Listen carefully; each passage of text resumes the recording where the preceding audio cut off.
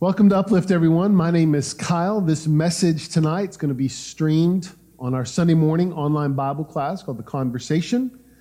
The audio will be on our podcast called Anchor Point beginning on Monday. So however you have found us, welcome. I'm glad you're here.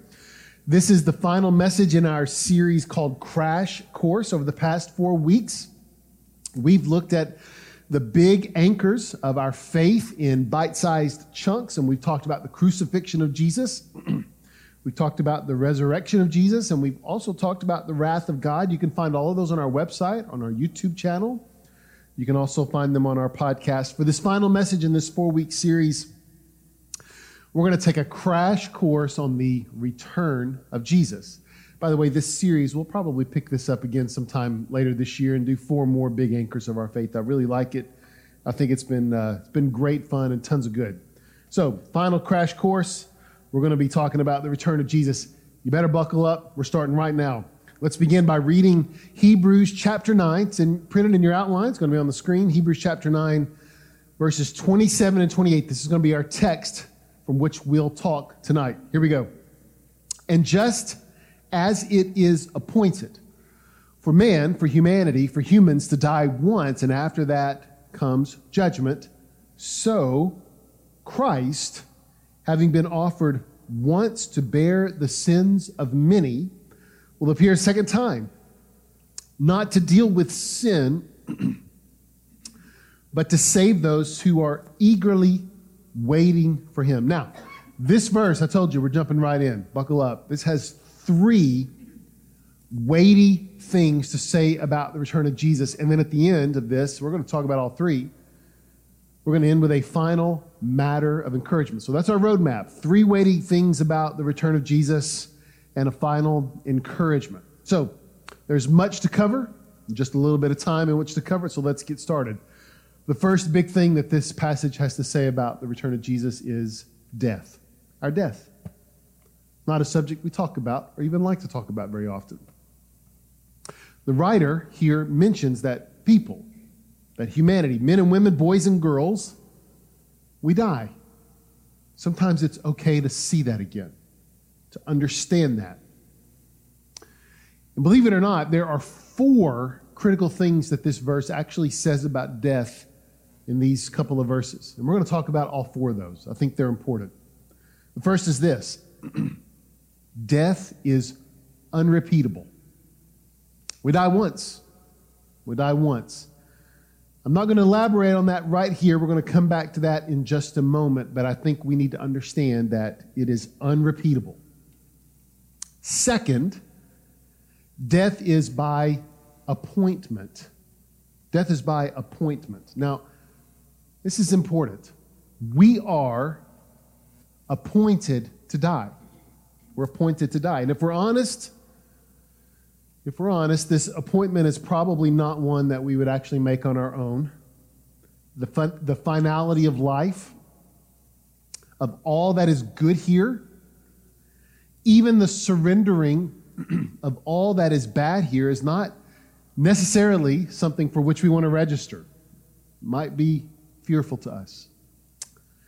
And here's why I think we hesitate to talk about death and even ignore that we die by appointment. We have a drive to create beauty and culture. And this is actually given to us through Adam and Eve. And it's included in their just punishment for their first sin. Let me show you this. This is from Genesis chapter 3, verse 23. Therefore the Lord God sent him, Adam, out of the Garden of Eden to work the ground from which he was taken.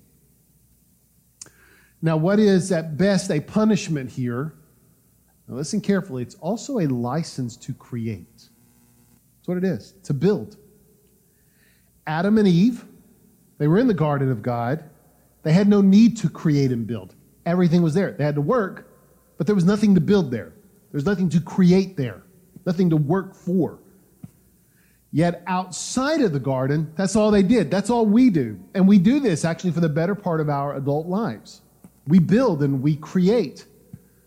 And if we're blessed, we enjoy the things we build and create. But we also forget that all that we build and create is actually a part of the punishment for sin. A life of work and labor and toil, you know this, it's exhausting. Wears us out. Even in spite of that, though, we are seduced to remain here, to continue to build. We don't want to die. We don't want to leave the things that we've built. Yet this is the truth of the gospel. Romans 8 says that all of creation groans in anticipation of Jesus' return. Everything that's built and created is waiting for the return of Jesus.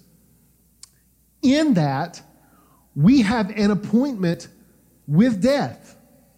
Everything that we built and created, we will leave. We don't like to talk about it, but we'll leave it. Here's the third thing this passage says about death. Death is inescapable. It's inescapable. We learn this from the New Testament book of Romans, where Paul explains, we're going to talk about Adam and Eve again, exactly what happened to Adam and Eve when they were expelled from the garden. Look at this. It's Romans chapter 5, verse 12. Romans chapter 5, verse 12. Therefore, just as sin came into the world through one man, and death through sin, so death spread to all men because all have sinned. God has made death an inescapable part of life. It's an appointment we're all going to keep. This was the warning both Adam and Eve received in the garden if they ate from the forbidden tree. If you eat it, what's going to happen? You're going to die. They ate of that tree, and God made good on that warning. Here's the fourth thing this passage says about death. All this is here. Death is ordained. Now, this is a big one. And I told you at the outset of this series, there's going to be some apologetics, but also some theology. This is a little theology, a little word about God, a little study into the depths of who God is. Death, it's not just a product of the circle of life, nor is life the only part of our existence that's formed with purpose. Neither our lives nor our deaths are happenstance. Now, that's a big one. I want you to chew on that for a minute. Our lives are not merely the result of consummation, nor are our deaths merely the result of tragedy or old age. And here's how I know this.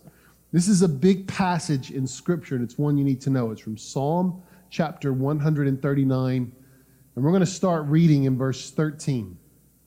This might be familiar. For you, God, formed my inward parts. You knitted me together in my mother's womb. I praise you, you know this, for I am what? I'm fearfully and wonderfully made. Wonderful are your works. My soul knows it very well. My frame was not hidden from you when I was being made in secret, intricately woven in the depths of the earth. Verse 16, your eyes saw my unformed substance. Now look at this. This is a big one. And if you have a real Bible, you need to underline this. In your book were written, every one of them, the days that were formed for me, when as yet there was none of them. Now we're going to talk about that in a minute, but let's talk about verse 14 for a minute, because we love verse 14. We love it. We love that we were formed fearfully and wonderfully in our mother's wombs with purpose. We like that. We love it. We love that we are not the product of some accident. And you know this, we use this passage especially when we speak against abortion.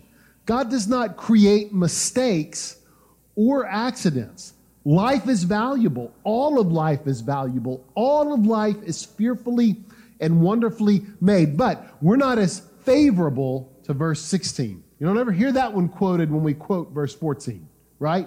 Listen again, verse 16. Your eyes saw my unformed substance. In your book were written, every one of them, the days that were formed for me, yet when as yet there was none of them. We aren't as favorable to verse 16 because we are actually kind of afraid of its implications, I think. I think we are. We are in awe of the implications of our formation, but we are afraid of the implications of our death. We've credited much of death to natural circumstances or tragic accidents. But Scripture attests that while God is intricately and intentionally involved with purpose in our conception, God is also intricately and intentionally involved in our death. It's all right there.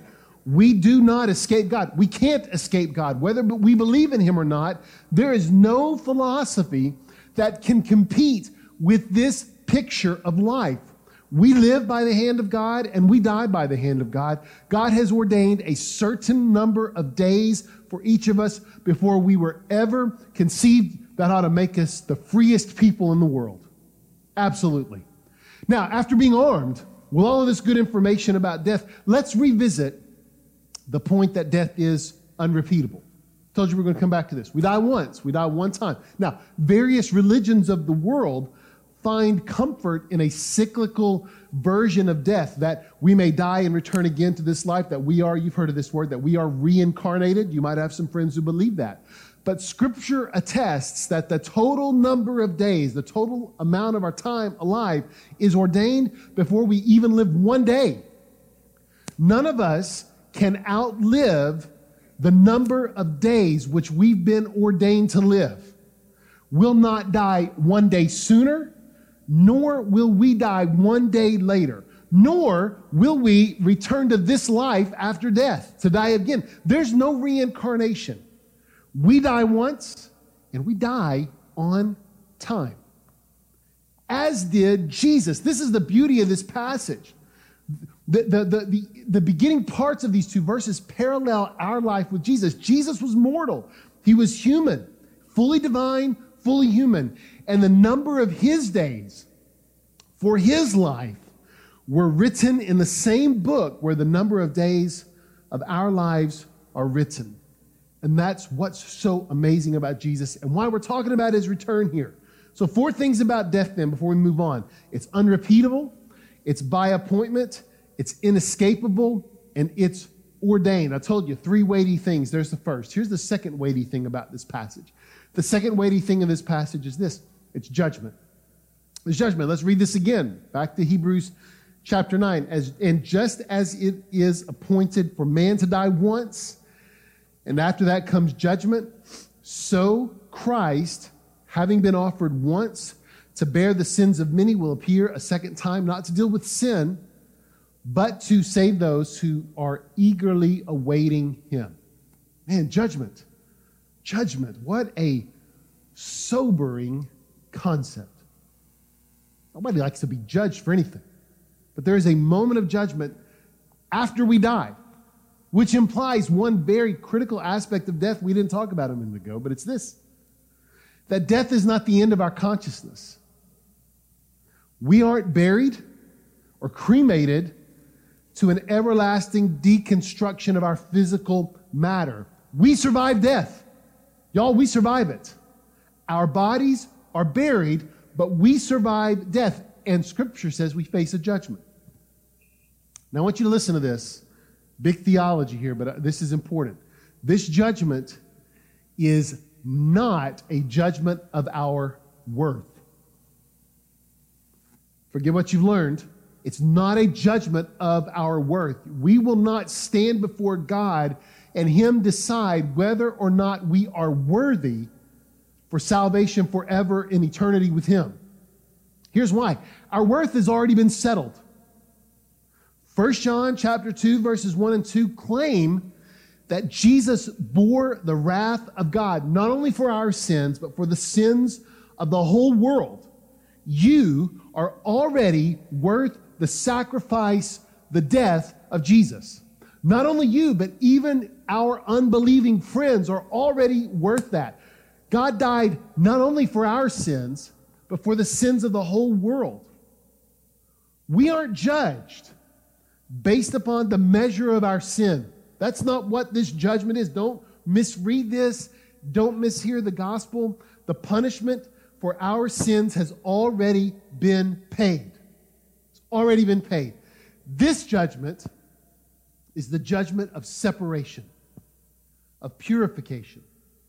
In fact, if you're in your Bibles, you can turn to this. We'll have it on the screen. The writer of Hebrews actually explains this one chapter later, where this judgment is actually defined. Let's read this. This is from Hebrews chapter 10, verses 26 and 27. Look what the writer says. For if we go on sinning deliberately after receiving the knowledge of truth, there no longer remains a sacrifice for sins, but a fearful expectation of judgment and a fury of fire that will consume the adversaries. Now, we know this. The Bible's full of metaphors. We know this.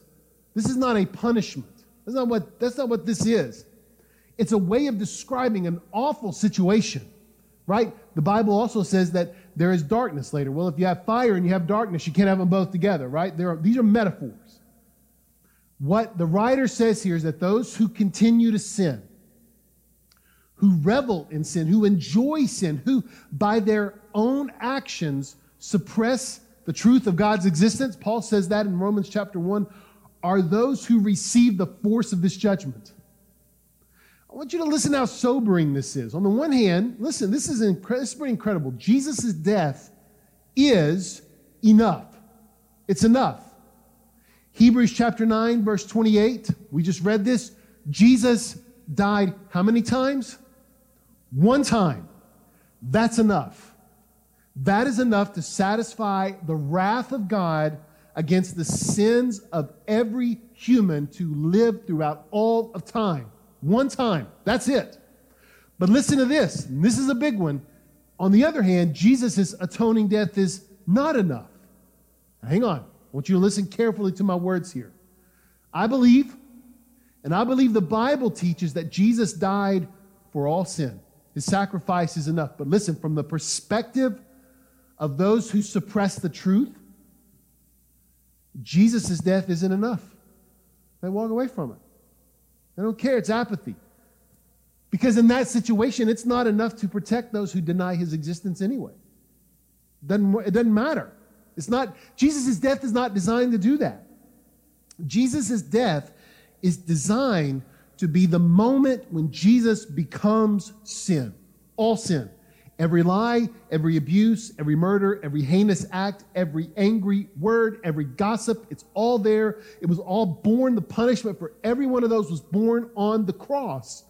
The writer of Hebrews said it. Listen to this. Hebrews 9:28. So Christ, having been offered once to bear the sins of many. And in the prior verse, in Hebrews chapter 9, verse 26, the writer says it with even more force.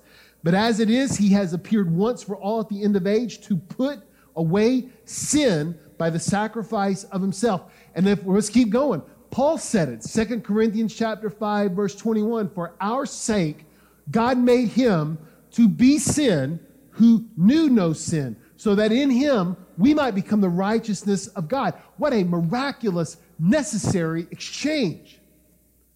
But not everybody agrees with this. You and I know people like this. Not everybody believes in the necessity of this exchange. Look at Hebrews chapter 10, verses 26 and 27 again. For if we go on sinning deliberately,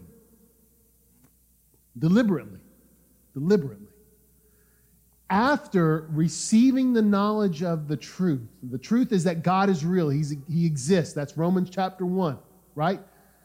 There no longer remains a sacrifice for sins. Verse 27, but a fearful expectation of judgment and a fury of fire that will consume the adversaries. There are people who do not see the necessity of Jesus' atoning death, of his substitutionary death. And for them, Jesus' death is not enough.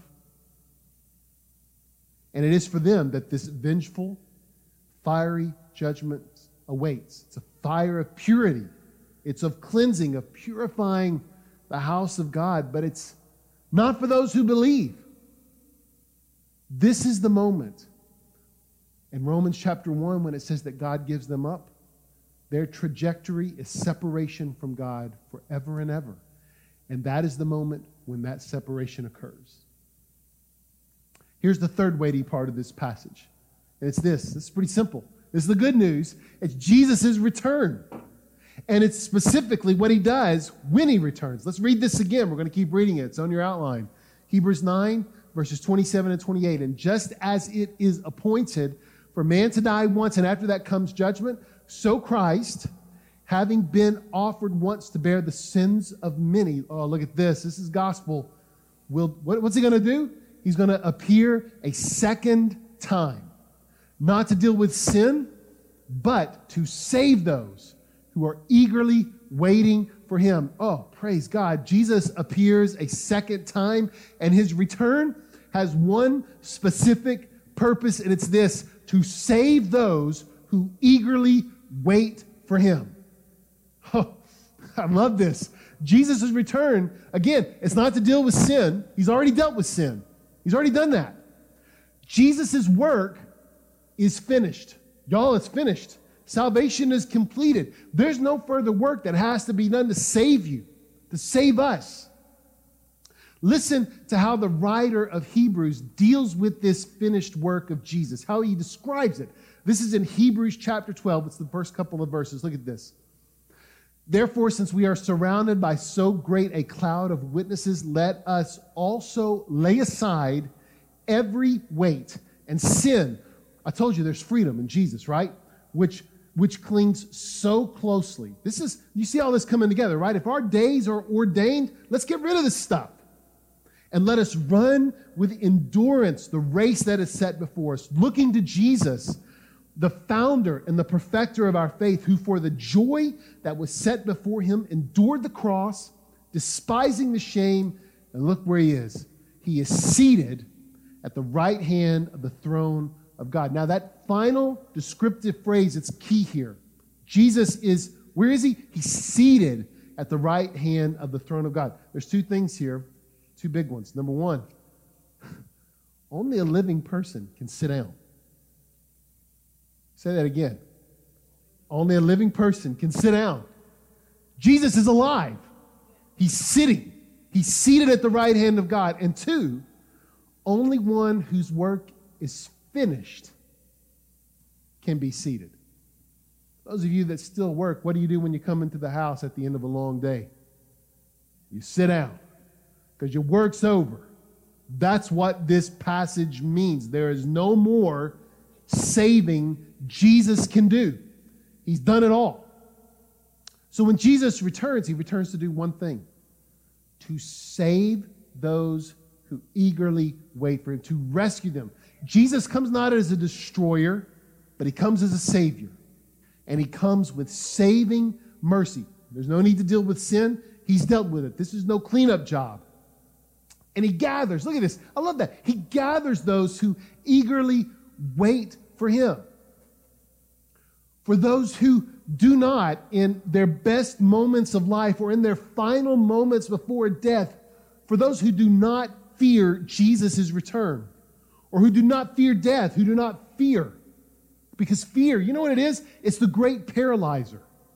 And let me tell you something. For those of us who struggle with anxiety and fear, quickened heartbeats and worry, Jesus died to end that in your life. He died. This is from the writer of Hebrews. I love Hebrews. We may have to do a series on Hebrews. Listen to this. This is from Hebrews chapter 2. And I told you we're going to end with a final word of encouragement. Here it is. Hebrews chapter 2, beginning in verse 14. Since therefore the children share in flesh and blood, Jesus himself likewise partook of the same things, that through death he might destroy the one who has the power of death, that is, the devil. And look at verse 15. And to deliver all those who through fear of death were subject to lifelong slavery. Jesus' death destroyed our fear of death.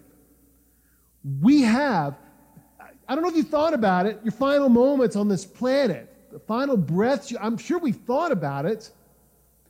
In those moments, if you believe in Jesus and have trusted in his saving grace, run to Jesus. You have no reason to be afraid at that moment. Not one reason. Fear is a cruel master. It enslaves us. That's what the writer of Hebrews says. It enslaves us because listen, let's be honest. Sometimes fear is useful. God gave us fear. It's given to us by God to know when a situation can be dangerous, when it can be harmful. But fear, what Hebrews says, is the devil can twist that. And fear becomes twisted and redefined into a parody of eternity that excludes death. It makes us afraid to die. Jesus' death and resurrection takes that from us. Death, that from which we flee, does not have the final word. It does not. So here's how we're going to end this series, straight out of Hebrews. And it's the one question that you're going to need to answer for yourself. Do you eagerly wait for Jesus' return? Do you eagerly wait for that? Remember that old hymn? Turn your eyes upon Jesus. Look full in his wonderful face. Remember this great line? And the things of this world, what do? They grow strangely dim in the light of his glory and grace. I want to encourage you to eagerly anticipate Jesus' return. Pray for it. Lord, come quickly. Oh man, will that not be glorious? Will that not be glorious? Praise the Lord for his return.